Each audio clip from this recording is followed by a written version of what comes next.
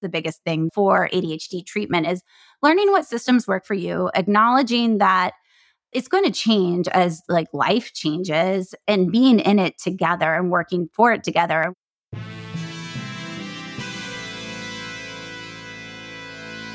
Thomas Edison, Richard Branson, John F. Kennedy, Mozart, Michael Jordan, Will Smith. That sounds like a list of highly successful titans in a variety of vocations.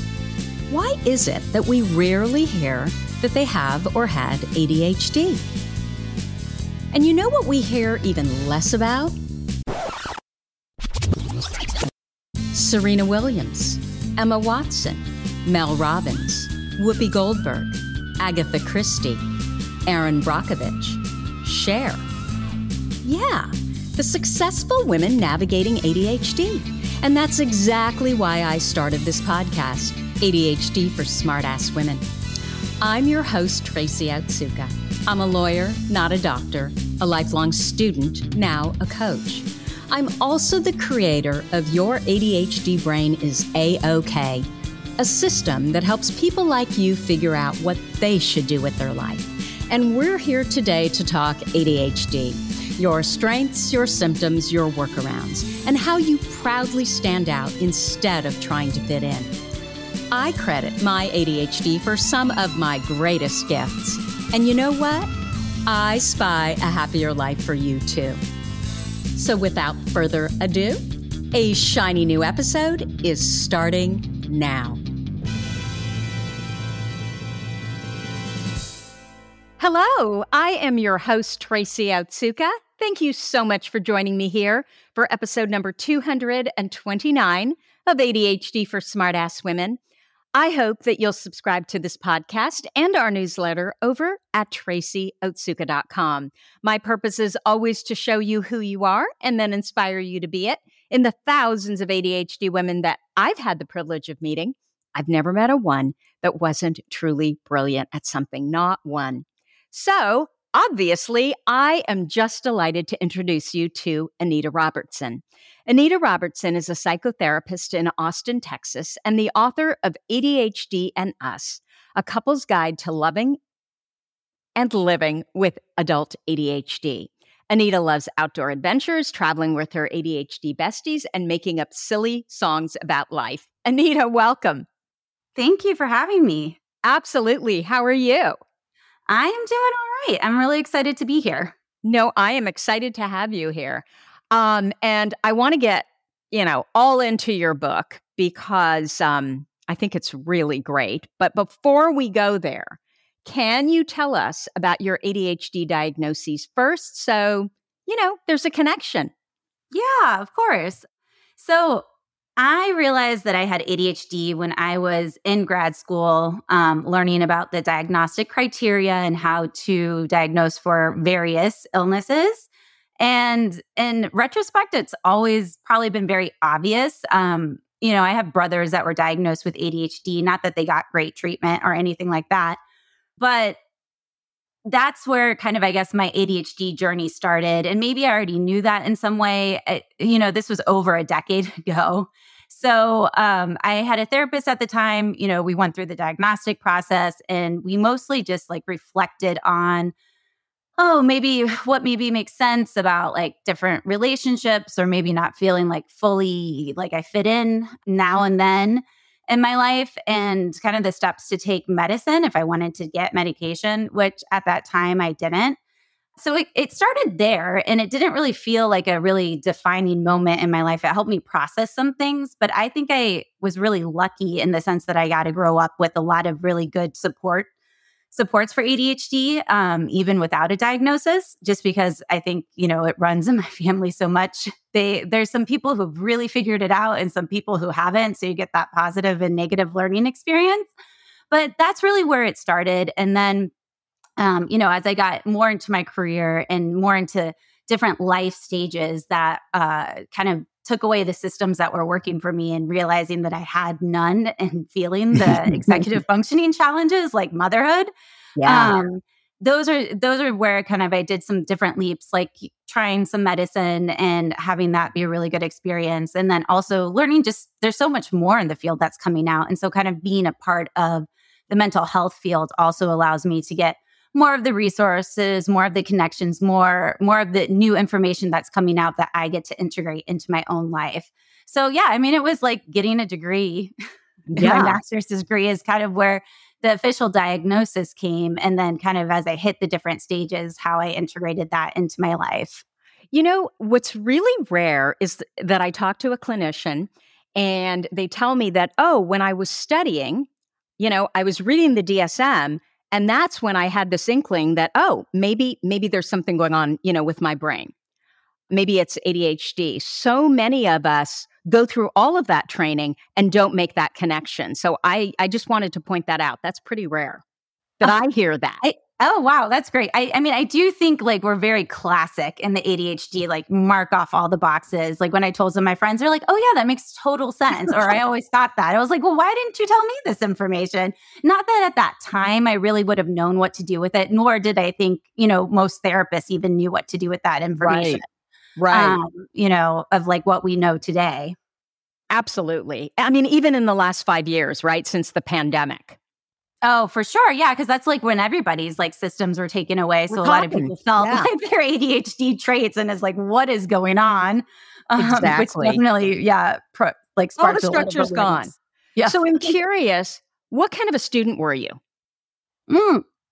So like in high school, the environment that I was in was like not very, it was kind of more anti-intellectual. So I was very like, I don't know, like, oh, school doesn't matter, blah, blah, blah. You don't study. But it wasn't also a very challenging school. So grade wise, I was fine. And nobody really put a lot of like emphasis on grades.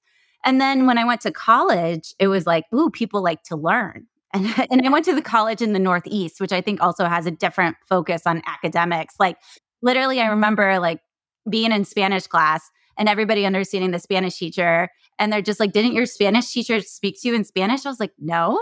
Like, no. Not a lot, So it was a really good environment for me in the sense where like I was very interested in learning. That was like reinforced, just like kind of culturally in the peer, like just with students. And I had like amazing professors. So I definitely had to learn some skills, but I wasn't really like struggling in the academic field just because, you must be really smart because we know that, what often happens to us with our ADHD brains, or those of us with our ADHD brains, is that first year of college, when all the structure's kind of removed and we need to rebuild it, we struggle. But then you had the double whammy of not having the foundation as far as the educational foundation. So you were at a deficit there as well. Yeah, but I think you were okay. Yes. Yeah, I did. Like, so there was like some teachers, like my chemistry teacher that was really like kind of taught at a college level. So kind of actually in the way of where I think ADHDers thrive, where, it's like growth mindset, you have more autonomy, you get more consequences. Chemistry was so fun because you can like put things together and then colors change. It was very interesting for me. And then I got a lot of praise and recognition like from that. And so that's where I went into school. I was like, well, obviously I'm doing chemistry, because that's just what I'm good at. And then I found like 15 other things that I loved. And so I just followed my interest in dopamine, like, but it was like, I got straight A's. It was really fun. And yes, like, I think that is a benefit, at least from my family, is that for the most part, everybody is very intellectually gifted. And for me, I was going to say, you sound smart, Anita. Yeah. But my brother was always the super smart one, like super smart. So like in my family world, like it never felt like I was that person because he got so much like praise and esteem and all this extra special stuff. And was he the one with ADHD, diagnosed with ADHD? Yeah, he was. He was. Right. And I think that's the interesting thing too, because like for me, like having multiple brothers with ADHD, like, and also seeing how, probably because I'm a female, so, we're conditioned to be more accommodating and more aware. Like, it never felt like an ADHD thing to me. It always felt like a gender thing to me. Like, like, I don't know. So of just kind of growing up in a different environment when we were in more of that neurotypical norms of what, like, what was like kind of maybe criticized a little bit more on my end versus like my brothers, who I was like, but look, why, this is unfair, right? So in that way, like, I think there was that benefit of one, growing up in families where it's not like I felt different. I felt like the norm. Yeah. And two, because of that, like, I was in a lot of ADHD friendly environments, like growing up, whether it was like outdoor education or, I think my grandmother probably has ADHD, and she's like one of the most fantastic people in the world and just has really figured out how to like use it as a superpower. So I had a lot of good examples growing up, but I think the little things that a lot of people have trauma responses to that didn't get to grow up with support or in supportive environments, I don't have as much. And if I do, I still go back to it being a gender issue because of the differences of like being the only female, and I have 3 brothers. Oh my gosh, I love that. And I just, I love that mindset, that growth mindset. We were talking about that right before we started. Okay. So Anita, you mentioned that in high school, it wasn't very challenging. And I guess, I don't know if it was the school or just the students that you hung around with that didn't really care that much about learning. So I'm curious what you were like as a child. Like, what was elementary school like? And were you, the bright-eyed, bushy-tailed, love to learn kind of kid? I think so. Elementary school is a little different because that's when my parents got divorced. So there's a lot of like turbulence, and my mom moved to a few different places. And we lived with my grandparents for a while, and I definitely loved that as a kid. That was really fun. And I know the elementary school, when we ended up in Indiana, the elementary school that I did go to, I think was like you had to test and have certain things, and it was a magnet school. And I really loved it there. I think there was it was a really good school. I think it maybe was like a gifted, talented track. I don't even know if they had that term all the way back when I was in elementary school. But same, like I have no clue about grades. Like I don't really know any of that. But I do remember liking my elementary school. I liked learning about there was like a different country every year that they focused on that we did a whole bunch of different things for. And I think from what my mom says, I think it was like a good reputation, like public magnet school at the time. And I would say like my friends and stuff, they were like, I definitely had people who were interested in school, but also it like the comparison of like high school in Indiana versus, where I went in New York, it's just totally different like environments. It was very like football, sports, those are the priorities, just different like cultural values of what's like kind of valued in that like high school group. But, and also too, like there was less AP classes just compared to other places in larger cities. Of course. So on the social end, was that always easy for you? Is that where you are gifted, or did you struggle with that? I think like because I'm an extrovert and my brothers are introverts, like I think that's always come a little bit easier for me. But also like my grandma and I are the only 2 extroverts in a very introverted family. So it's a very interesting dynamic. And that's where I feel like more off in some ways with the family unit. Because I'm like, let's go do things and talk to people. And they're like, why would you do that? Like, I'm giving you the environment where we don't have to do that. And I'm just like, but why? And seeing my grandma in the pandemic, she was like, "Ooh, there's a new person. Let me go talk to her." I'm like, "Grandma, I haven't seen you." And I was like, so I could relate to that. I think there's probably some, like in elementary school, and of course, middle school is always hard, like some confusion around friends.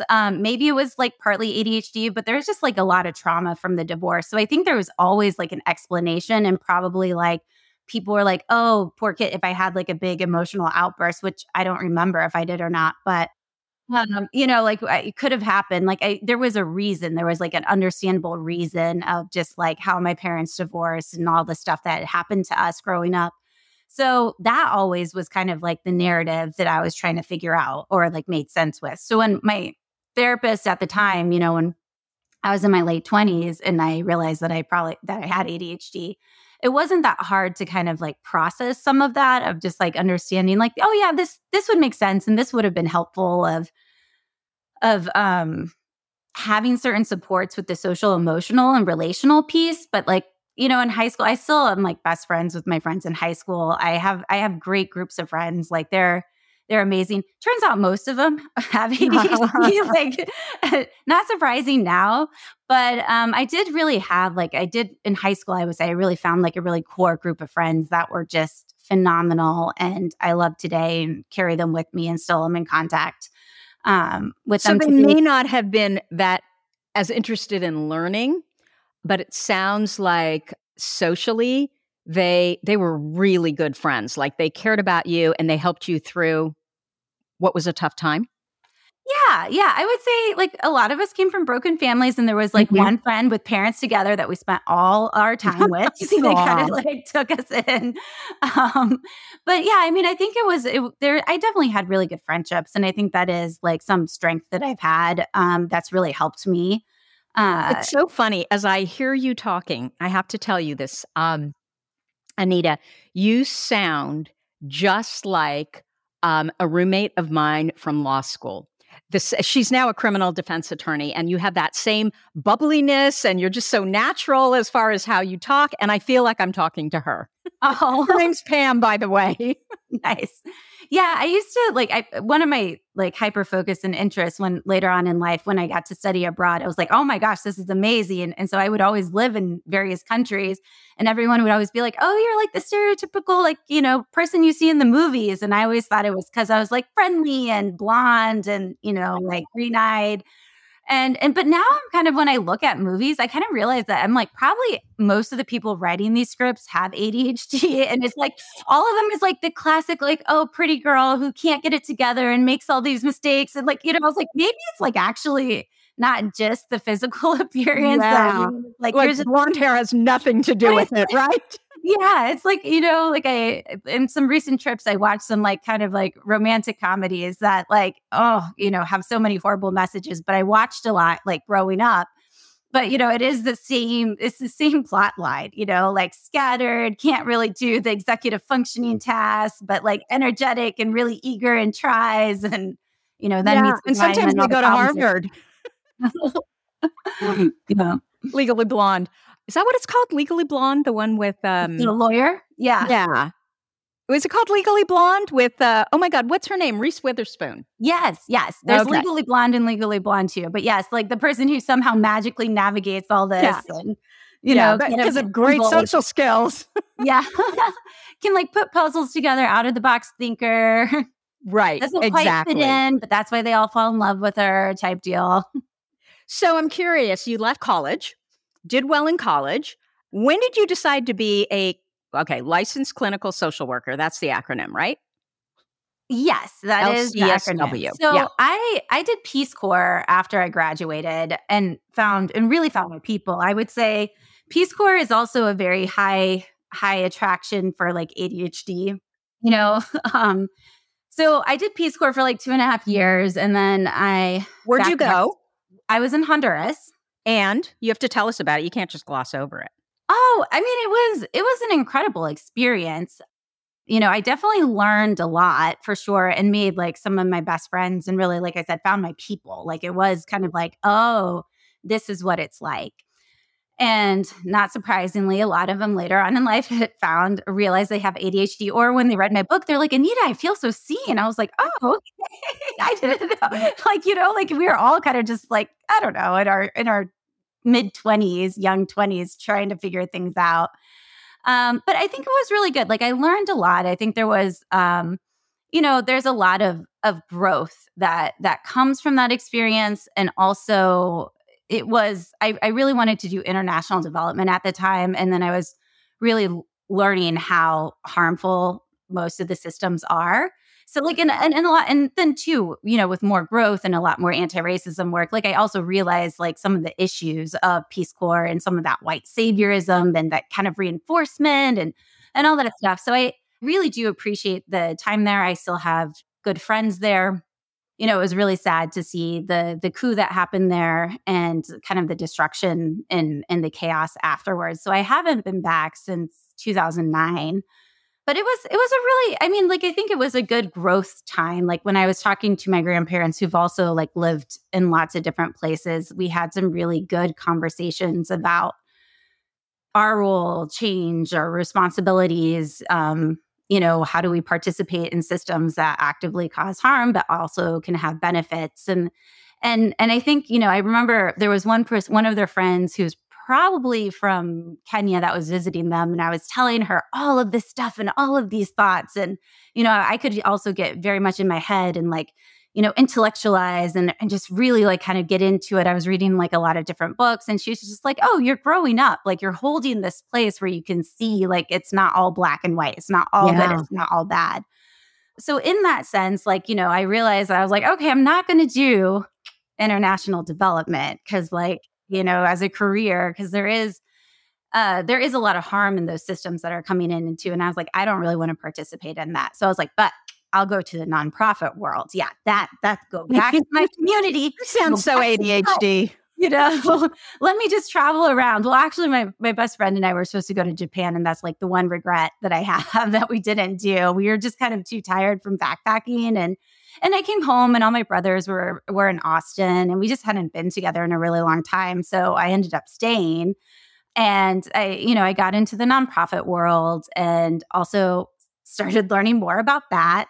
But at that time, I also was like, okay, I want to do a little bit more. And I ended up doing my undergrad. I eventually ended up in psychology because there were a lot of interesting things that happened in my family that had like a lot of big consequences. So I always was curious of like, why, right? Of trying to make sense of my childhood, of trying to make sense of the people around me. And so then, I was like, okay, well, nonprofit, I'm going to leave that world. They have some issues too. Let me go into the mental health field. And also at that point, like at least in Austin, if you didn't have a master's, you were kind of limited in what you could do since we're such a big college town. We have a lot of higher level of education. So that's where I went. And it ended up being a really good fit for me. It's definitely an ever evolving field and interest of mine. But yeah, that's how I ended up going to grad school. Was I talked to some friends who were social workers and all the different things that you could do with the license. Like, I mean, you can do pretty much anything with it. So it's like great for ADHD. If you get bored, you can just move on to something else. Yeah. And also to just the benefits of like private practice if you wanted to have a family, which that was something that we were considering, of just having a little bit more of that flexibility. So anyways, yeah, that's where I got my graduate degree. Then I did, my clinical hours and then got my clinical license. So it's ADHD, obviously now. You have the benefit of hindsight. What are some of the symptoms that you always wondered about, but now you recognize them as clearly ADHD, your symptoms? Well, so I talk a lot. No. Yeah, that was the one thing. But I think it's in and of itself, like the ADHD stuff that might have not always landed well, but now I know how to hold with better supports is the movement, which is, like I was known for just dancing everywhere inappropriate. But I also was like on the dance team, like I never got in trouble either in high school. Like it wasn't really fair. Like my other friend pointed it out. She's like, no one ever gets you in trouble because it was that like, high school, like football, cheerleader, that type of stuff. You do no wrong. So like I could just dance around all the time and talk. And I don't think I really got as much negative feedback around those traits. But, you would think like, I don't know, it's like if it's a boy and they can't stay in their seat, then they're like, oh, there's like, let me get you help. But with a girl, it's just like, I don't even know what people thought. I think I was really oblivious too. Well, I think they probably thought you were really charming. So they gave you a break, yeah, right? His house said. He's just like, when he saw me, I was at a dance class and he's like, you were bouncing like when, everybody stands still and like during when they teach a new move and I'm like bouncing around and moving. And I mean, that's what he was drawn to. And then like, I look at my kid when he was like 2 in music class and like all the other kids are sitting there and they're just like following the teacher and playing their little musical instruments. And my kid's like rolling around and climbing up stuff. And I'm like, Like, how do other kids actually sit still? Like, I just don't understand. But I think I've always been in like very good, like outdoor environments, right? Which are really great for ADHD. So I think that was something that I got growing up was a very high active lifestyle. My grandparents would take us on trips. We went to like the Grand Canyon. We went to the Smoky Mountains. We did a whole bunch of like outdoor adventures. My uncle also worked at Outward Bound for 30 years. And so I got to go like free on Outward Bound stuff when I was younger. And like, that was like the best thing ever. So like in some ways, like my ADHD traits is the things that I love or what I think about. I'm like, well, that makes sense that I loved being outdoors and having high intense adventures and thought rock climbing and skiing were like the best things ever and always want to do activities and always am down to travel and hang out with friends. Like those are the things that I'm like, oh yeah, that is ADHD, but that is stuff that I love. And I love my other ADHD besties that like do those things with me and we just have so much fun together. So, I mean, I think that's, like it is. I wish I would have gotten some supports around it, but I think I did hear a lot of things. Like my uncle was very, very helpful of like holding that compassionate or the positive acceptance pillar that I talk about of just like, hey, it's like you like to talk a lot and that's great. And we like to listen and we want to make sure other people have a turn, which is such a wonder. I mean, like when I heard that as like a kid. And so like what kid in the 80s and 90s heard that? Or like, my mom, because she was always into dance, which I now know is like one of the best things for sensory input. So I danced like pretty much all the way until I got pregnant and had a lot of postpartum issues that prevented me physically from doing that. So like I always got a lot of good, I think, like ADHD regulation from that movement. And she would say, well, if the teacher is critiquing you, it means that they see potential, right? So like there's little droplets, like I said, of like kind of like really what I would consider good ADHD advice today that nobody knew back then. I definitely heard some of those things that made it easier to like embrace a growth mindset, even though I didn't really embrace that till much later on in life because it was very fixed growing up. But I did get those little droplets that I think. So I think like my ADHD stuff that I really like about myself, if that makes sense. But I also will recognize that I have grown up in and I continue to find very like neurodivergent affirming spaces and tend to avoid non-ones because I'm like, well, this sucks. Why would I participate in this? And tend to leave those environments. Totally. So it sounds like, I mean, it wasn't like your childhood was without struggle, but somehow with this growth mindset that sounds like it was imprinted from your grandparents and then went down to your parents and your siblings, you were always able to kind of step back and say, okay, well, this happened, but this is the good thing that can come of it, right? Or at least develop an awareness around the fact that it's not you. There's not a problem with you. But sometimes we need to let other people talk. Right. But in a very kind way. Yeah. And I wish I had more of that. I think that would have been really helpful. And I definitely have more skills around it now of just, acknowledging what can happen. And also I know my people and I know the people who are like, like my husband will just be like, oh my gosh, it's amazing. Like there's no pauses. I hear no pauses, but you guys are like talking nonstop, but both of you talk so like if he's there, like I know I need to pause and like make sure there's space for him or somebody else, or somebody new of just saying like, like I can skip over words and because like my brain's all over here. So if you get confused, just let me know and I will like go back and explain it. Like it's not offensive to me where it might be offensive or like, disruptive to somebody else. So I think it's just like knowing those things. And I wish like I got a lot of supports, but I didn't get the words. We didn't have the name. We didn't have the words for it. So I think like, yeah, there is definitely lots of trauma and that was like the overarching theme.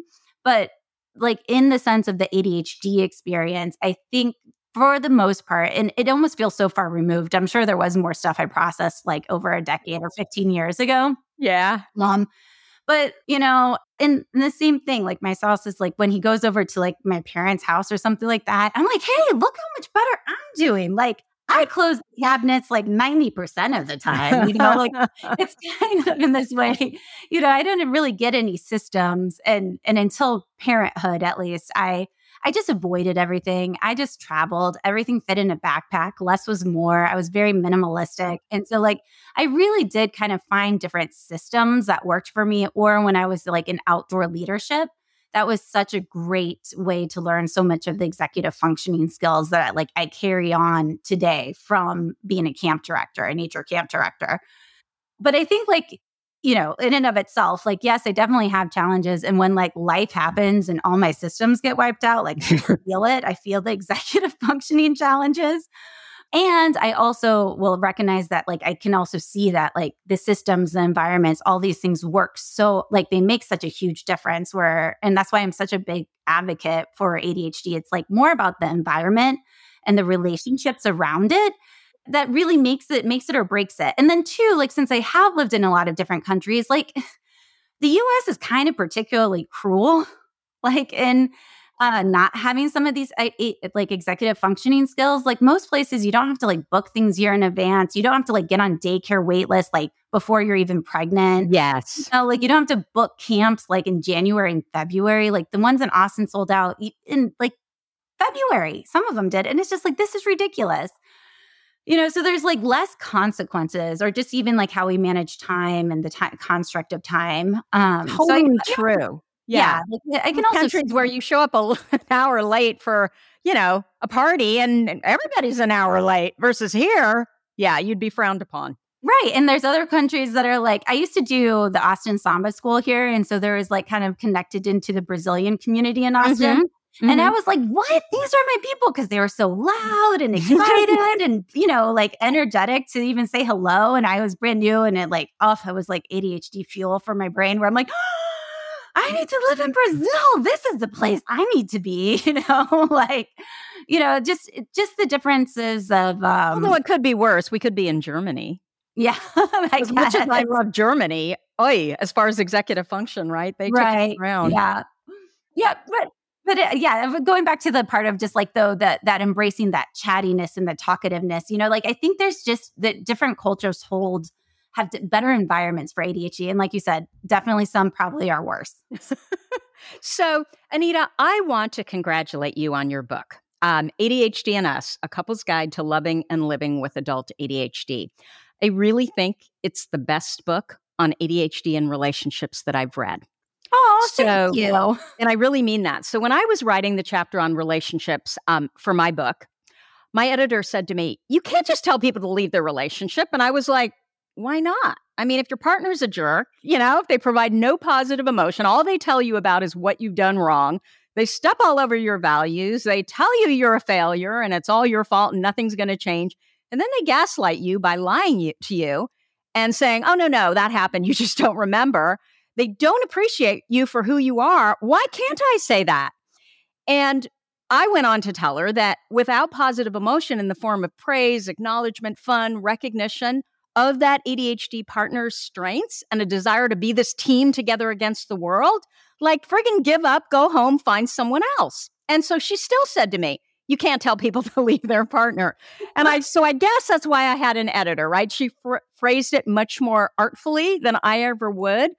But I have to say, after reading your book, I think that's what I really loved about it is your advice is simple, it's straightforward, it's fun, and it's creative. And it was all built around what you call these 5 relationship pillars. It's just, it's a really easy read. And it's not, sometimes I pick up these relationship books and I'm like, this is so cheesy. Nobody's going to sit there and do this stuff.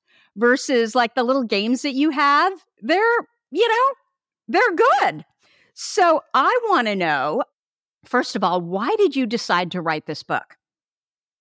So I was contacted to write it just because there isn't a lot, or I guess when they were searching for a writer that wasn't, had 10 books already under their belt, they couldn't find anybody who specialized in both ADHD and relationships. And because that, I kind of fell into the specialty just because I was very interested in couples counseling. And then at the time in my life, where I was doing some great trainings, I was also struggling with having a toddler that would just tornado throw everything on the ground and where does all this stuff go? Why do I have to have all this stuff with a kid? So I was struggling with some of my ADHD executive functioning systems. And so I went in and I would sneak away into the individual ADHD part to help understand like, how do I kind of like change some of these things? Cause like, this is not an okay environment for my kid. And then also my husband who like grew up in a super clean environment, it was very dysregulating for him. So I was like, okay, we need some help here. So anyways, my coping style from childhood is like, okay, there's like an issue. How do we make things better, right? That puzzle solving piece and interest solving piece. And so I really enjoyed this before the pandemic, doing these boot camps, right? Where like I would have couples come in and do challenges and just build these skills. Cause so much of what I would see later down the road is like people just both having like these huge trauma responses and just total misunderstanding. And there was so much toxicity and negativity there. But they could have even tried couples counseling, but they'd never got the right skills, right? You're using neurotypical skills. And I still hear this today in like relationship books and podcasts and stuff where I'm like, where one person has stated that they have ADHD. And I'm just like, oh, heart breaks. Like, don't, no. Like, this is you saying that you have to sit still and listen without any, that's not how it works. That's not how you guys are working as a team. So anyways, I was contacted in the beginning of 2020. Wow. Ironically, to write this perfect book. timing. Sort of. No, not really. Well, how old was your child? Yeah, like I wouldn't say it's the best time to write a book, but of doing this, it was through a publishing company. I think you've had a couple other authors on your podcast that have also used them. So they kind of like give some type of layout and format. So it's pretty easy for the ADHD brain to like follow. And so I talked to my spouse about it. There is like hints of the pandemic coming up. So it was just like, well, I don't know. We talked about it and decided to go ahead and do it, even though like it would be a very intense experience. And I do like how it turned out. I do think like the editors in that process was really helpful. They were really focused on like executive dysfunction. And that was like that actually helped me with the 5 pillars. I was doing them already, but I was like, man, this is so depressing. Like, I don't like just focusing on the deficits. Like this isn't all. You don't. And they're like, oh, you can only do activities with pen and paper. And I'm like, well, this isn't ADHD friendly at all. Like I was like, huh. So anyways, like that was, I think, actually really helpful in like the organization and structure and made the stuff that I do even better. And then also do some deeper dives into research to back up the book where I'm like, hey, now I can say why this thing works, or now I can say why this intervention works, or why praise is so important, or the reward is so important. And since I've written the book, I've done a huge deep dive into occupational therapy and sensory needs and those types of things. And so I have a lot of extra reasons why a lot of the stuff that I do with couples that have a lot of sensory feedback tends to work. And so it's just been a really interesting journey writing the book. And part of it was the reason I did want to write it is because I just saw so many couples at that time, and this is before the pandemic, just struggling. And it just felt so unnecessary. Like it's just I saw 2 people who were trying so hard. Both were trying so hard time and time again. And there was just so much like trauma and pain and like just hurt and helplessness that would get them to this really negative spot. And I also do premarital counseling too. And so like, because prevention, I'm like, we can just stop all these things from happening if we just give people the tools, right? That's sort of my MO. And so when I had a younger couple and they were like, oh, one person has ADHD. And I was listening to them. I was like, we don't need to talk about any of this at all. We just need to get you some skills. And that's really when I started just building the skills and seeing how amazing it was for people who are coming in and like didn't have stigma around ADHD or mental illness. And they were willing to work and grow. But they had a lot of the fixed mindset and negativity and those things, but they could laugh at it because they weren't married. They were just in that stage where it's like, we're planning a wedding and like, you're not showing up, or why can't you do these things? And it was like the beginnings of those misunderstandings. And so that's sort of where the idea of the book came from too, of like, writing is definitely not my favorite thing. I think now I realize with my kid being in elementary school, like English is just hard to spell, right? And I would get negative feedback all the time and like corrected all the time. There's no positive feedback. My brother could always write really well, but so it's like, that was his thing. And you did a great job. And I think you did such a good job for the ADHD reader, again, because it's concise, straightforward. you take a strength-focused viewpoint and you talk about the things that really make ADHD relationships special, but you also talk about the why behind common ADHD relationship problems. I don't know, forgetting things, we might struggle to start things we don't want to start, and then we struggle to finish them. But you give an example. You talk about how the ADHD brain works and how they likely feel in your example. And then you let the reader know how the non-ADHD partner likely feels in the same situation. And so it just creates empathy. Yeah. There's that bridge. I hope so. And I think the people who have read my book before things got bad, the feedback I get that it's just been huge and life-changing in those ways. And I think that was the underlying motivation of just, my heart breaks for so many ADHDers who are also my favorite people, of just like the little traumas and just the unsupportive environments that they grew up in. And then it comes to a head, right? Generally like in mid-stage life. That's where I would normally find the couples. Like, they would have they found a really good job that was ADHD friendly. And so they were thriving in that. But with kids in those mid stages, like that's where the pain points really started. And I think it's also really helpful having like a non-ADHD partner who's like so clear and like is so good at like breaking things down and detail oriented to also help me understand like some of his experience, or like even systems that work really well for ADHD that help me understand and explain things to the non-ADHD partner.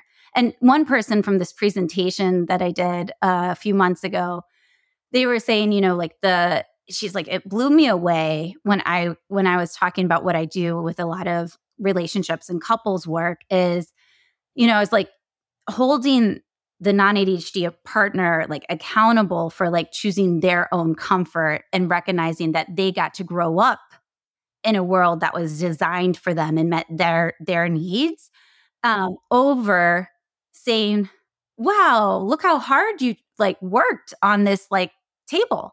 Like this side of the table is clean, versus like, I can't believe you can't do this. I shouldn't have to say this, blah, blah, blah, blah.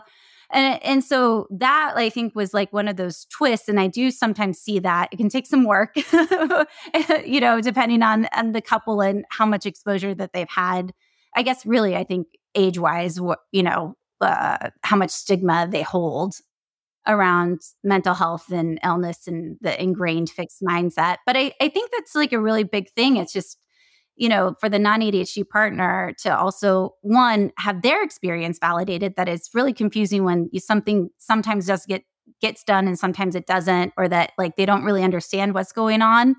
But also like to give them the actual tools to say, okay, well, this is how you actually work together, right? And this is also a way, like when you're trying to say like, that sucks that, that my loved one had to go through all of this, right?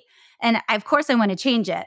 But then you're like, but no, I don't want, this is how should run. Or like, the criticism and all the things that you were talking about of like, just leave that person, like start coming up. And also holding space that's also how most of us were raised. Like if we went to public school, if our parents, like, like we kind of got like that punishment and criticism when things didn't go wrong. So it's like also this other person is just doing what was done to them. And so I try to hold, like in the growth mindset course that I have online right now, I try to hold a lot of space and empathy of like, you guys were just doing what you were taught, but now you have the choice. You can act in a different way. And when couples actually start doing it, it's amazing. Because the non-ADHD partner like will tell me like, oh my gosh, if somebody did that to me, I would want to smack them in the face.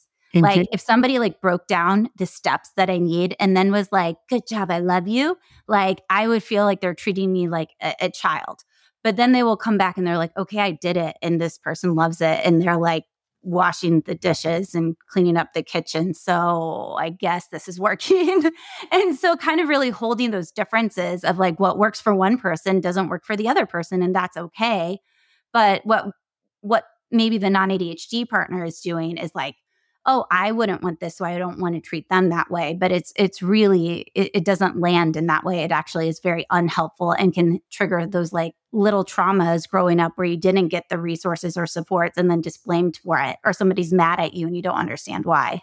Well, you're providing the awareness, right, to both parties that, oh, this is why. It's not, a character failing, a moral problem. This is why. It's just two different brains. So let's back up and let's talk about what you consider to be the 5 ADHD relationship pillars. And what do you mean by that? Are those the things that you need in a relationship for it to be successful? I think so. And these are good relationship pillars no matter what. Right. But I think it's like a make or break with ADHD. It's like starvation or you're full. And so the 5 that I came up with, because I really did feel that couples need a guide, right? They need a way to understand it versus like kind of talking about all these different examples. And so if you could just have some type of compass, that's why I call them the 5 pillars. It's like kind of this foundation. And so anytime you're not connecting, you can come back and look and say like, okay, are we living up or what are we missing here? So the 5 pillars that I talk about are praise, growth mindset, games, which is just, novelty, positive acceptance, and acknowledgement. And games is a lot about, it's about having fun together, right? Having a sense of humor, doing these little things, exercises, and just making life fun together. Yeah. Which is so important for our Making brains. sure you have fun. And I think that's the thing that people don't realize. It's like, or, what we grew up with is like, oh, you can have fun after the task is done. And it's like, sometimes ADHDers need to have fun before they can get the task done. Right. So it's that novelty, it's that interest piece, and it's play. And play is just such a human need, even though we like tend to dismiss it for adults. But also too, like games and play is really, when you're talking about romantic adult relationships, it's also sex too. It's like that part of it, that's where it goes under in the umbrella for that type of relationship. But yeah, it's true though, for like if you have a kid or if it's like a friend, you need to have activities that are interesting for you both, that like make you excited. And it doesn't have to be super big or fancy or anything like that, but making sure you have moments throughout the day where you have that joy, where you have that like excitement, that novelty, that fun, and that type of connection. You have this one, which one is it? It's one of the games. And I thought it was so interesting, just as far as developing awareness with each other about what's important and what isn't. I don't know. It's on page 28. And you basically have your clients, I guess, put together a list of their acts of care, right? The things that that they can do. So I can give you a kiss in the morning. I can clean up the kitchen. I can tell you what I appreciate about you. I can hug you. And then you list, the ADHD person lists how much energy is required from your brain to do it. And then your partner tells you how meaningful it is that you do that, specific act of care. And so, for example, a kiss in the morning for the ADHD brain, that person says, oh, that's like a 1 in terms of energy. But it's so meaningful to your partner because your partner would, not always, but this particular partner chose a 5. So those are the things that are so easy to do versus some things that are really hard for you to do. And then your partner's like, well, I don't even really care about that. Exactly. Yeah. And I think I see that a lot with couples who haven't gotten the supports and the knowledge that they need, is that the ADHD partner will be hearing something and thinking like they need to make it into this huge complicated thing or what their partner's wanting. And it takes so much for them. And it isn't actually landing on their part for their significant other, and vice versa. And so I think this clarity, and I will have like couples use it as a whiteboard and check-ins, like it actually brings a lot of awareness. And it's like, it can take months of doing this for the other person to really believe that this has an impact on the other, because it's just so not in their sphere. They're like, really? Like, me telling you something nice really means that much to you, because like people also have like different cultures, different backgrounds, different ages, like, oh, if you say something more than once, it loses value, right? Whereas like oftentimes for the ADHDer, if they have a good experience with authentic praise, not like manipulative or like low quality praise. Because we know. Yeah. Yeah. Well, because everybody has a different like story and background with it. It's like kind of one of the tricky pillars, because people have opinions on it.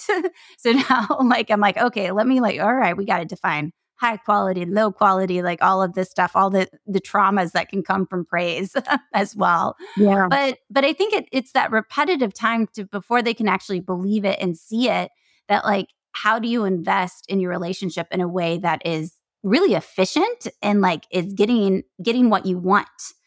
Because like I said before, this neurodiverse relationship or even two ADHD partners, what happens is like they are the hardest workers and they try so hard, but they're just using the wrong tools and they end up like digging these beautiful, magnificent tunnels away from each other versus like, can we put this energy with the right tools? And then, oh, that's going to feel so good. And it does. It's amazing to witness and see. Well, for example, in that chart that you have, or that exercise or game, you call it a game, the game that you've created, and this example, a kiss in the morning, the amount of energy is a 1, yet it's a 5 to your partner.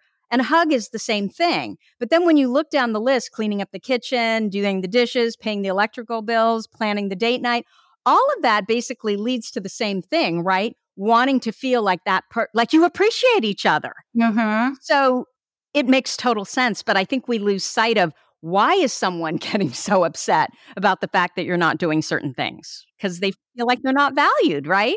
And it also brings clarity too of how much the cost is. Because most of the time it's very different, which is why it's such a superstar relationship, combo, I think, because they have such different strengths. But like a lot of times you're just like, well, wait, why can't you just make the doctor's appointment? But that could be like a 10 out of 10 for somebody. Yeah.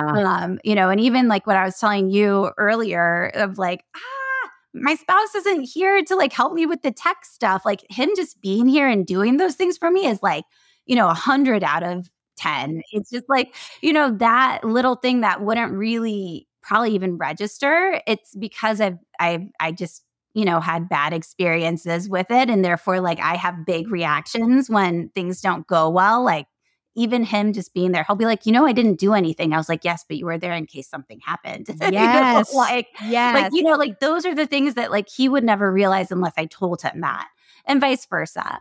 And so I think, it's just the awareness, right? And I think it's such a game changer because it really brings that sense of closeness and intimacy and just so much reward because like you're feeling good. Well, and what I've always said, so when I got married, within a year of getting married, I remember I read this book called The Good Marriage. And I don't even know why I read it because, I hate to admit this, but my relationship has been the easiest thing probably out of my whole ADHD list. But it's because of what they said, that if you can be a team together against the world, then, everything is surmountable. But when you don't have the awareness of what's important to your spouse or your partner, and they don't have the awareness of what's important to you, and then, as you said, you bring all your traumas into the relationship, it's really hard to be that team together against the world. Yeah, exactly. Or when you're trying to be on the same team, but you have different rules. And so you're because you don't even understand, and you don't right? Realize you're both trying to be on the same team. It's just that it's that lack of awareness. And I totally agree. Like my relationship has always been amazing and super supportive. And I'm so proud of how we've grown together. Okay, so I want to talk about that because I always feel guilty when I make that comment, but it was easy from the beginning, right, Anita? I would say so. And why? Tell me why. Why was it easy from the beginning? Because I'm thinking of younger women, and like I tell my daughter all the time, look, if he doesn't think you walk on water now, he's not going to think it 10 years from now. You know what I mean? I mean, the chances are he's not going to. I mean, I honestly, so I will give so much credit to my grandparents. Like, I think my grandparents are really, to me, the healthy relationship that I saw growing up.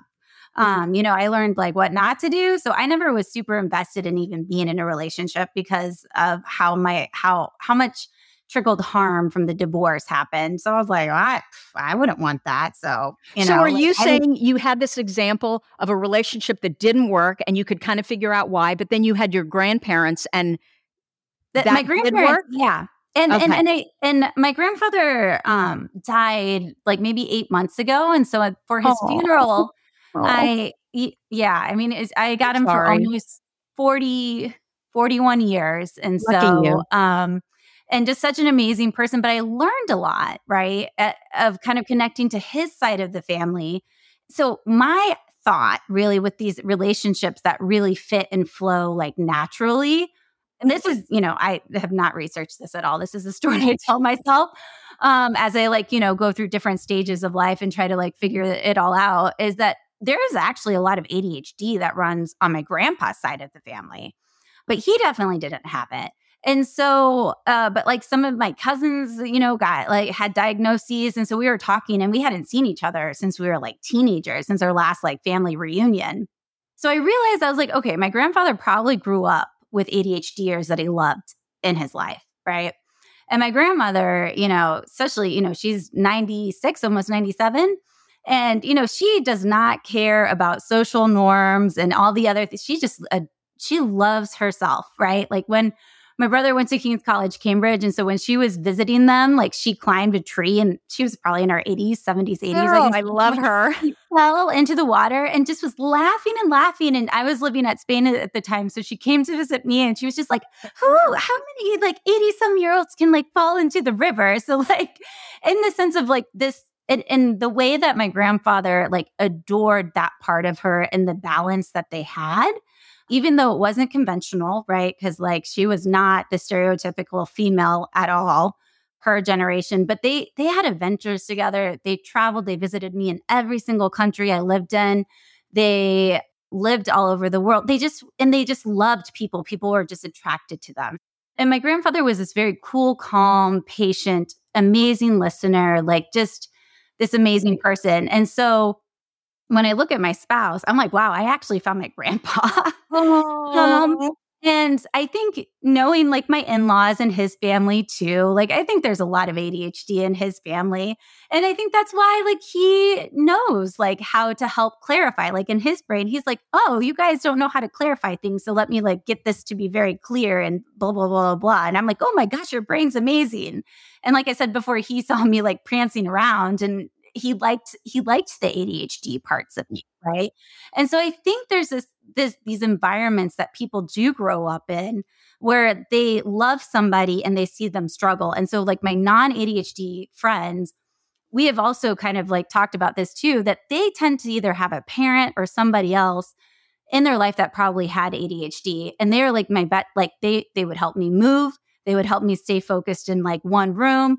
We have the best friendship. And even one of my best friends from high school, I feel she was my translator, my ADHD translator, not realizing I needed a translator because we didn't have that type of awareness. But she would say in chemistry class, we ended up being in all the science classes together. And they were everyone would ask me, but you're the one who's telling me it. But just no one could understand what I was saying because I didn't need to break down every single step. I was oh, this just makes sense. Right. But she could ask the questions and then explain it to other people. And so I think there's that to me, just from my own experience, of seeing kind of how these different environments, right, with people that have different relationships growing up in neurodiverse households, how they really can balance out and they get these skills that I talk about in the book, right? And because of that, and I think because of the growth mindset that both of us, my spouse and I have embraced, we have done a lot of things that have been really challenging and hard and be able to support each other. So in all of these relationships, whether it's platonic, whether it's intimate, whatever, it's almost I think the key is that you're both yourselves completely and you love each other for it. You're not trying to change this or change that. Even though you may be upset about something, you can actually talk about it and, bring awareness to what you're challenged by in their behavior. For sure. And I think that's where positive acceptance comes in. And that's really where the personal boundaries come in, of holding that this person is where they're at and loving them for it and realizing they're coming from a good place. They are inherently a good person that loves you, but you also get to set some boundaries and stuff like that, of the things that might not work for you in that regard. It isn't, you don't lose yourself either. So I think there's that balance. And that's where I try to break down the boundary part of boundary work and what that means in a relationship under that positive acceptance pillar. Because without that, it's just leading to trauma. Yeah. Oh, gosh, that's interesting. Okay, so there's a couple things that you've said throughout the book, and I just want to highlight them. And if you could just say a couple words about them. So I hear a lot, in a lot of relationship books that you're supposed to use I statements instead of you statements. But you added to that and you said, the story I am telling myself is. Why is that so helpful? Can you talk a little bit about that when you are like struggling with your partner? Yeah, I think that is the empathy part, right? Of the connecting piece that isn't divisive. Because a lot of times our traumas and our the way our brains process information really create these two different realities for two different people. And when you're using the story I'm telling myself, it one prevents the you statements of like, you don't care. You obviously are prioritizing this instead of me, blah, blah, blah. So it helps not use the you statement, which is where people go. But it also gives us insight into the story and why.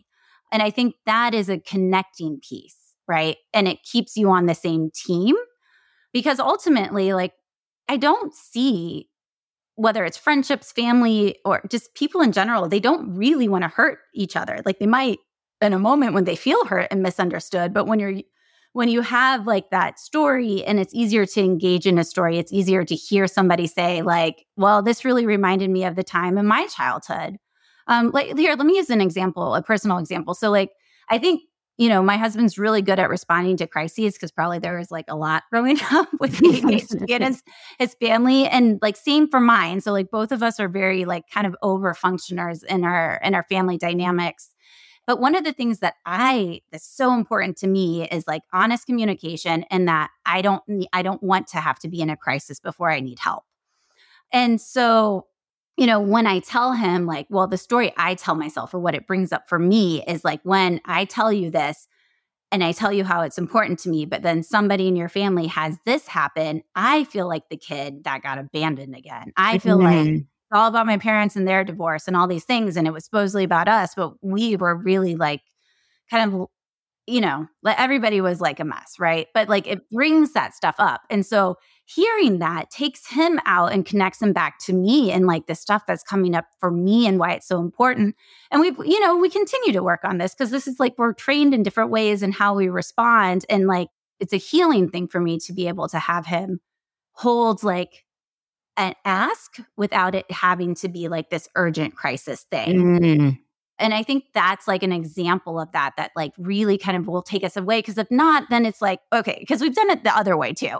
And like, it's like, but this and this and this and blah, blah, blah, blah, blah. And like, you go into your own defensiveness and we'll eventually come around and realize like, oh, wow, like, sometimes we are just really conditioned. Like when somebody in your family says jump, you just jump, right? Like, we grew up with them.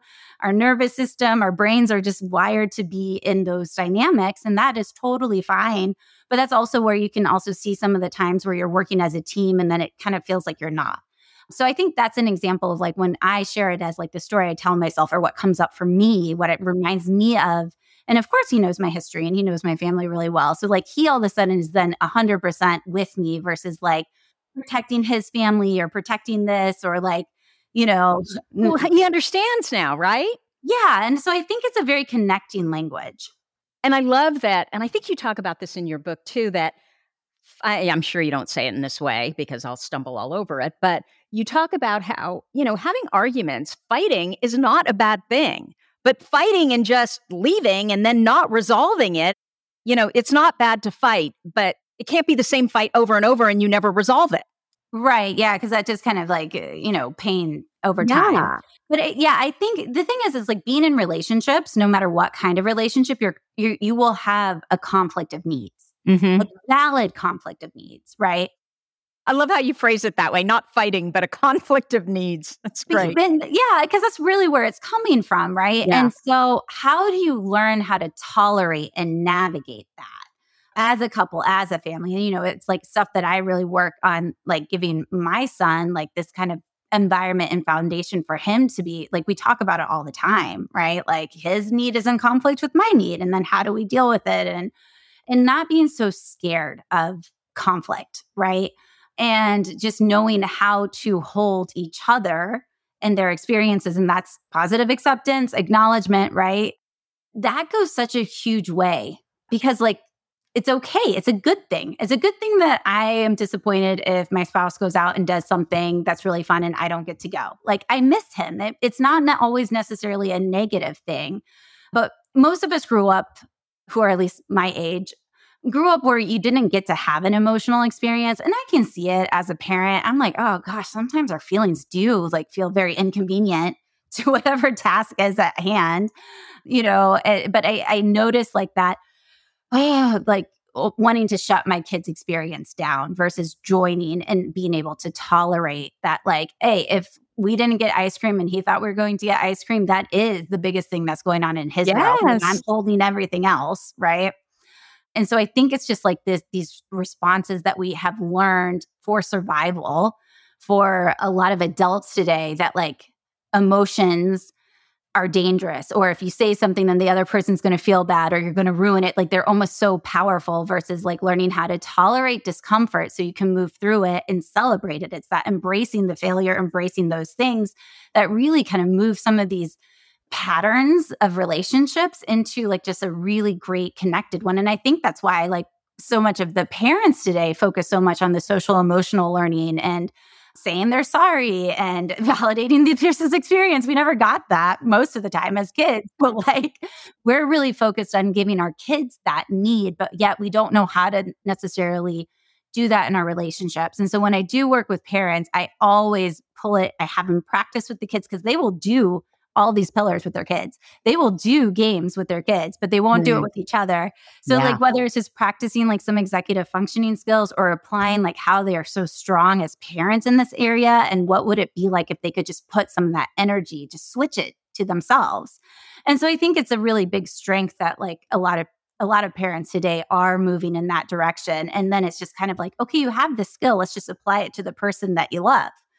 It's the adult, right? Where you get all the shoulds and all the other things and all the other big reactions. Yeah. So I'm curious about being late because I know that that's a big one. That's certainly a big one for me. And my strategy, what I tell my husband is, look, Rich, if you haven't lied to me yet about what time we need to be there, I mean, we've been married how many decades? It's your fault. I love that. Which I'm so much better than I used to be. And I had to get better with kids because when your kids start getting detentions because you're late, you got to do something different. And so I'm just curious if you working with your clients around tardiness, are you really able to change that? Or ultimately, is it just like every time we try and we get a little bit better, but it's just always going to be a problem? I think there's tons of tools that you can use in systems. And can I make a comment too? Because that's what I thought was really brilliant. I will leave with or without you, but then you say, but it has nothing to do with, the fact that I love you. And I just laughed because you're absolutely right. If my husband ever said that to me, I would be in that chair. It reminds me of, I don't know if you've ever watched like reruns from Everybody Loves Raymond, but his wife is always late. And so I guess in his family, it was called AIS, ass in seat.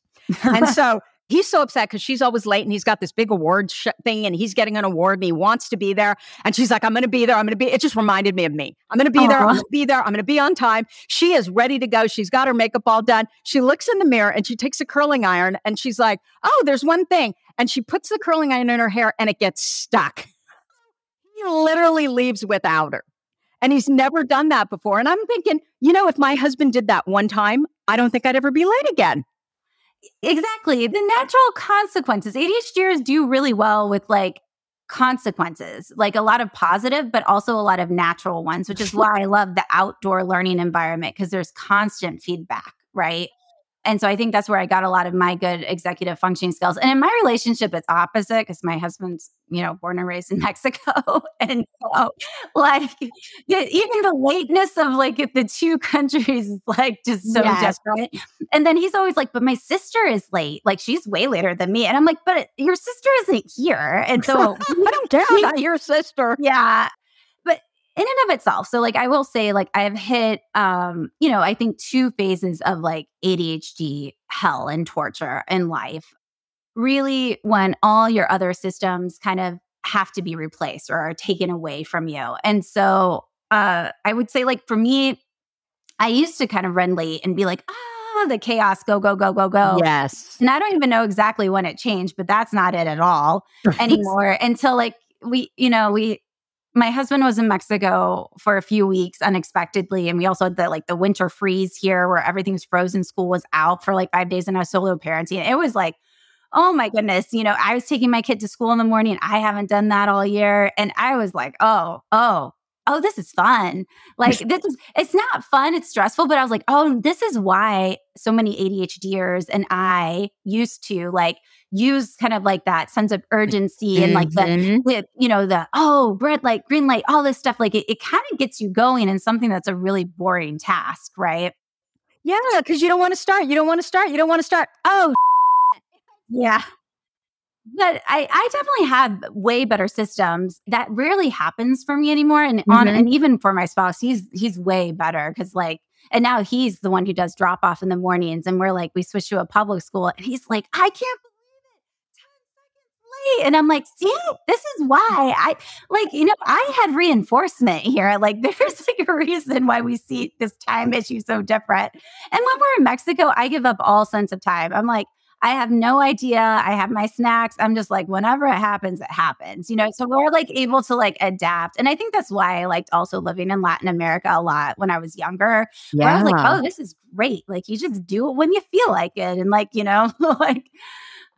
there was just less consequences, I guess. But I do think if it's important to you, you have those conversations and you have those supports. And there are certain things that I know that are important to my spouse that I will do or I'll get extra supports in so that way I can show up in that way. And of course they go away when something pretty intense happens or it freezes over in Texas and school shuts down and nobody has electricity, when these big events happen, you have to know how to reset. And I think that's the biggest thing that for ADHD treatment is learning what systems work for you, acknowledging that it's going to change as life changes and being in it together and working for it together. And there's certain things for him being on time, I don't really care. I'll tell him if it's really important or not. And we have kind of the way that we work it, but it's how much does it cost him versus how much does it cost me? And being able to hold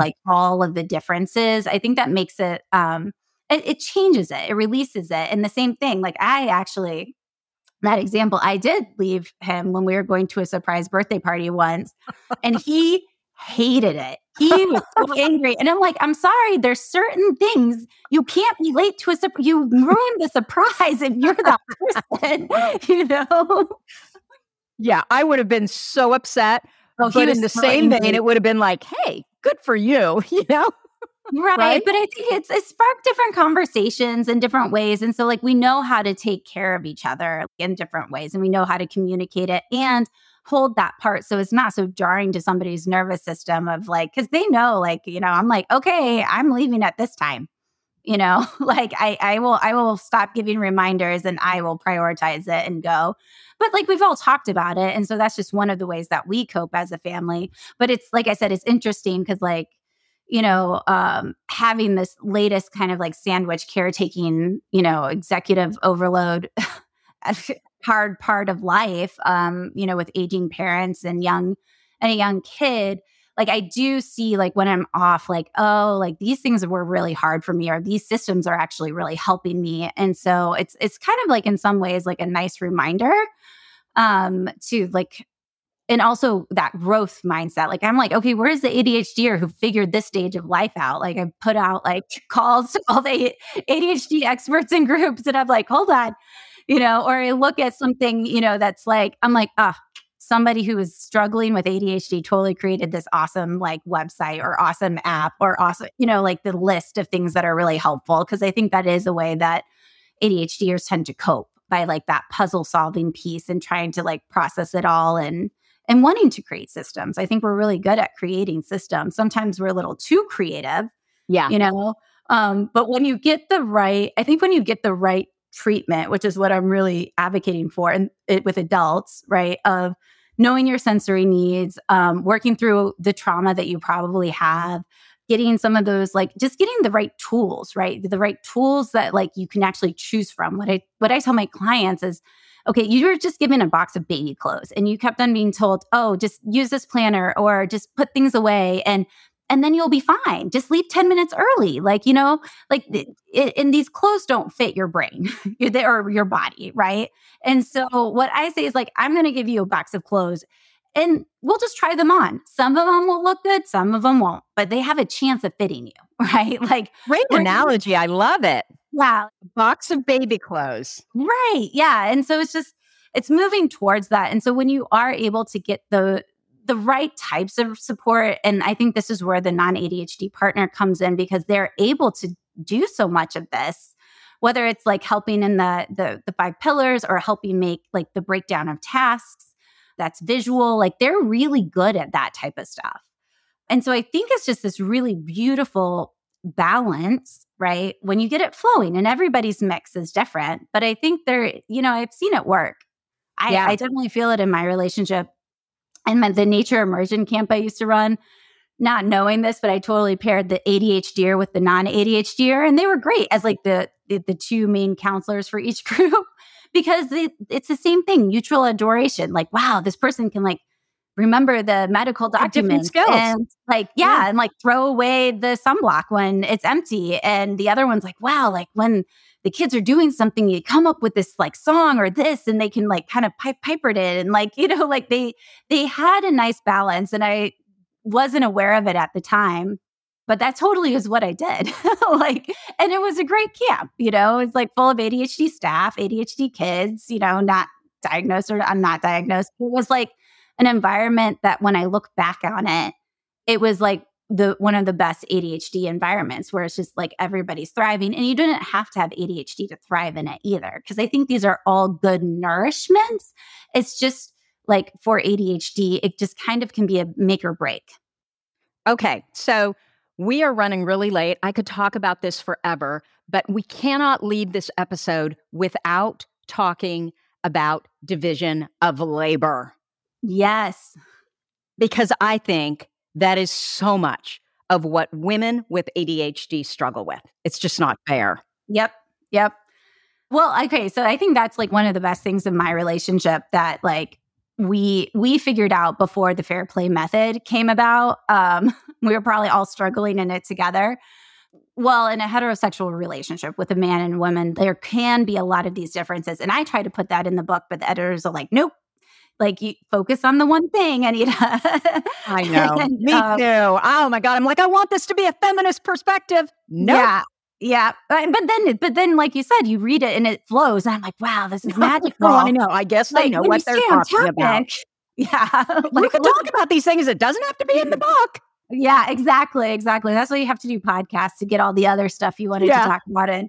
Yeah, so I think like I do think that fair play method is really good for Are you talking about Eve Rodsky right now? Yes. Oh my God, that is like the best book, isn't it? I haven't read the book. I've just heard about it, and I was like, oh, that's what we do, and that's what I was helping other people do. Yeah. Okay. Well, we don't use the cards because I watched the documentary. And I realized that the book and her method came out like after me and my spouse had kind of already redone some of the gender norms and stuff. And that was like definitely some hard works and some painful conversations and to really confront like kind of how we were ingrained. But neither of us wanted that. Like our values and ideals were way more egalitarian and breaking it up. There was a couple of articles I sent him that helped him really understand, like kind of like he had a switch. Yeah. And two, it's so hard. And our kid did not sleep through the night until he was 3. And we should say, just so, our listeners are like, what the hell are they talking about? What we're talking about is the division of labor in a family and how society basically teaches us that we are the executive function for everything that has to do with family, children, the household. Am I missing something? No, yeah. You're talking about the mental labor and the invisible load. And we are no better. Studies show that we are no better at this. We are not better multitaskers. Nobody's brain works well when it's multitasking or works as well as when it's not multitasking. Mm-hmm. Yeah, exactly. And I think her method, the fair play method, where it's like you bring awareness to it. Like you were talking about in the beginning of my book, we're bringing awareness to what all these tasks are, and we're bringing value to it, because any female task is like devalued in society. So it's just like when you look at like, at least like for ADHD moms, and for me too, it's just like, wow, I was like, I loved working with kids. I loved it. I hate kind of this parenting stuff. And like, unless I would have created like a daycare or something where I would be like, using my ADHD like powers for that. It's a lot of mundane tasks. It's a lot of boring executive functioning parts. Like it can be hard to get your sensory needs met, especially if you have like physical postpartum issues or even like mental health postpartum issues. And it's just so much stuff and so many things to manage in this country in particular. And we're so isolated, and we just don't have a lot of social supports, like including like there's no paid parental leave that's guaranteed. So it's a lot of work for the female, but bringing that to awareness. And women of color struggle much more. I mean, I'm sure we are extremely privileged. Yes. Both of us, right? For sure. Yeah. We're able to get help, take the time to find all these resources. And then if you have children that also have ADHD or neurodivergent, it's too much. Women who have ADHD and are parents definitely have a harder time because of the societal norms and these like internal messages of this being what you're worth. And it can bring up a lot of stuff where if you did grow up in a lot of neurotypical environments, that like something's wrong with you. And you can also see the superstar ones that are like, using their creativity and making the cool little snacks and doing all these things. So you can see it on both ends, right? And there's some ADHD moms that do really thrive because it's like chaos that they thrive in. And maybe they have help for the executive functioning tasks, or maybe because it feels very important. So you have it on both ends. But what I see more in my field, because that's who comes to me, is the moms that are really struggling. And I can really relate to that as well, because like I definitely struggled with just the organization of all this stuff. And also just like, there's no praise, there's no excitement, there's no novelty in a lot of the types of tasks that are done. And so bringing awareness and then using your strengths to divide up tasks equally. And I like how the fair play method prioritizes rest, right? Rest and free time. So it's not like who's doing what or this. And so it kind of takes out this like, what does society value more, and making sure both people get rest. And I will say like that was hard for me when we were changing that in our dynamic. But I would tell myself like, my husband's having an appropriate response. It sucks to do dishes, him sighing, because I never, as females, we have to like suck it up and make sure nobody feels uncomfortable if we don't like doing something. And so it's like, and after like 2 or 3 weeks, he is way better at dishes than I am. Uh-huh. And I even had like a moment where I was just like, oh my goodness, like, we got a new dishwasher. I didn't even know how to use it. I was like, I'm going to help him out, and I was like, oh, what is this? Like, what are all these buttons? And I had to ask him, and I was like, wow, like that's pretty huge, I think for a female, at least my age, of having those moments. But it's also been super, super helpful that we really worked through it. And I think that growth mindset and acknowledgement pillar of working through those things were really important. But I like the fair play method from what I know of it, of like bringing the clarity, having like the consequence, right? And also having the autonomy. So it takes a lot of that parent-child dynamic that ADHD, non-ADHD couples tend to fall into without realizing it, out of the mix. So, and I think it's also the same thing of like that positive acceptance of just like people get to do it their way, right? Like it doesn't have to be done in this super like norm, and that like you're looking at the functionality of it and how does it make your home function best. And there's great like, supports out there for that I encourage my clients to get if they are able to, whether it's like an ADHD organizer or like getting somebody into their home to do those systems for them. And I've done that a couple times in my life, especially with all the baby stuff. I was like, I don't know what to do with this. But I think that piece for the balancing the household chores and the ADHD, you hold that fair play method. And then you also consider like like in one of my courses, like I have like, how do you know if it's ADHD friendly? So you go through like a list, or like my group for the non-ADHD partner, like this is what we do. We like write down the things that they would want to change in their household. And then we go through and see which ones are ADHD friendly or not. And so we like literally work through setting them up for success and trying like small things in an ADHD friendly way. And then building on that to also help the non-ADHD partner learn what that is. And also for a lot of times if the ADHDer hasn't gotten the supports they need, they might not even know what's hard for them or not. So is that the ADHD relationship boot camp? I can't remember? It might be in there. What is that? I mean, is that in a group or is it individual? Well, so what I was talking about, the non-ADHD partner, I do a fall and winter non-ADHD partner group. It's just a virtual support one that's small. And so that is part of that non-ADHD like kind of support group. And that's just reading the book. Like we go chapter to chapter and we kind of also give like some personal feedback to help each person kind of tweak and apply it to what's going on in their personal situation. But yeah, so the kind of learning what is ADHD friendly or not. And I tend to do this in the trainings that I do in person now too, of just like learning what they are and then learning the tools that might set them up for success. And so a lot of times people just don't even realize that, like, you know, like it was like, I just want them to put their clothes in their hamper. And I'm like, well, do you have a closed top or an open top? And they're like, oh, it's closed. I was like, yep, not going in there. I was like, put an open top in there. And then like maybe make even a sign where it's like you get some points for it. Like, you know, like you can make it however like fun you want to make it. And you always have to like sparkle it up every once in a while. But like kind of just knowing what are some of the things in most households that are really not ADHD friendly. I'm curious then, in the ADHD relationship boot camp, do couples join it? And is it a group, meaning there are other couples in the boot camp as well? Or is it done individually per couple? So I'll offer private sessions if people want to work on certain things particularly. But what I've really tried to do, because I stopped the in-person boot camps during the pandemic, I've started to put them online. So it's like a self-paced course that's, I think, I haven't seen any online courses ADHD friendly, so I'm like creating it.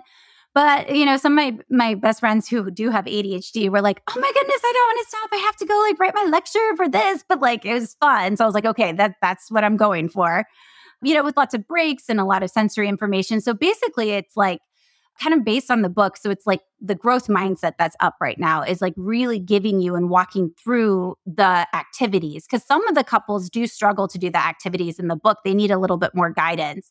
And so I make it like game-like. I try to like do as much like stuff around the house and a lot of talking, a lot of like sensory breaks, but really trying to break down the concepts because these pillars are great, but it's like, then what does it look like? Because most people have never actually experienced an ADHD like healthy environment. And so I'm trying to bring more awareness of what that looks like and practicing it. So all of the 5 pillars will be up eventually online. The praise one will be released next. And I'm actually hoping to do an in-person boot camp again. It's in the works, and I'm pairing with an occupational therapist as well. So that way we can bring a lot more of the sensory component. And like what she does is like you do different activities where you get your sensory system dysregulated so then the other person can see and experience what that's like. So I'm super excited for that potentially to come back. And it's going to be at the summer camp that I used to run. So it's like, oh, I can just imagine, you know, kind of like the scavenger hunts and trails in nature and doing different like, you know, challenges that are based off of what tool that we learned. Because how I work with ADHD is I try to incorporate all different types of learning. But a lot of it is like short, here's the information, then you practice it. Exactly. It's what we need. So where can people find you if they want to know more about your boot camps, more about what you do, all of it? At my website, Anita Robertson with a T, Robertson.com. I have all the information on there, the links to get to the ADHD boot camp or the non-ADHD partner group. Okay, so that is going to be in our show notes, but let's say them now so that if someone's just listening and they don't want to go to the show notes. So your Facebook group, tell me if I'm wrong, is facebook.com/building resiliency. Does that sound right? That does sound correct. Okay, and what about your Instagram and your TikTok? What's that handle? That is strength in your mind, but like spelled I-N. So it's spelled wrong, like strength in, like inside your mind. So strength in your mind. Yes. And your LinkedIn is just Anita Robertson. I believe so. Yes. Okay. So Anita, oh my gosh, I could literally talk with you forever. Thank you so much for spending time with us here today. And congratulations on this brilliant book. Well, thank you so much. I'm not just saying it. We're going to put this in our book list. Oh, yay. Awesome. Thank you for really spreading the word. Oh, thank you. That means a lot. I'm excited to read your book too. So whenever it comes out. So Anita, thank you. And that is what we have for you for this week. If you like this episode with Anita, please let us know by leaving a review. Our goal is to change the conversation around ADHD, helping as many women as we possibly can learn how their ADHD brains work so that they too may discover their amazing strengths. As always, you're listening to ADHD for Smartass Women.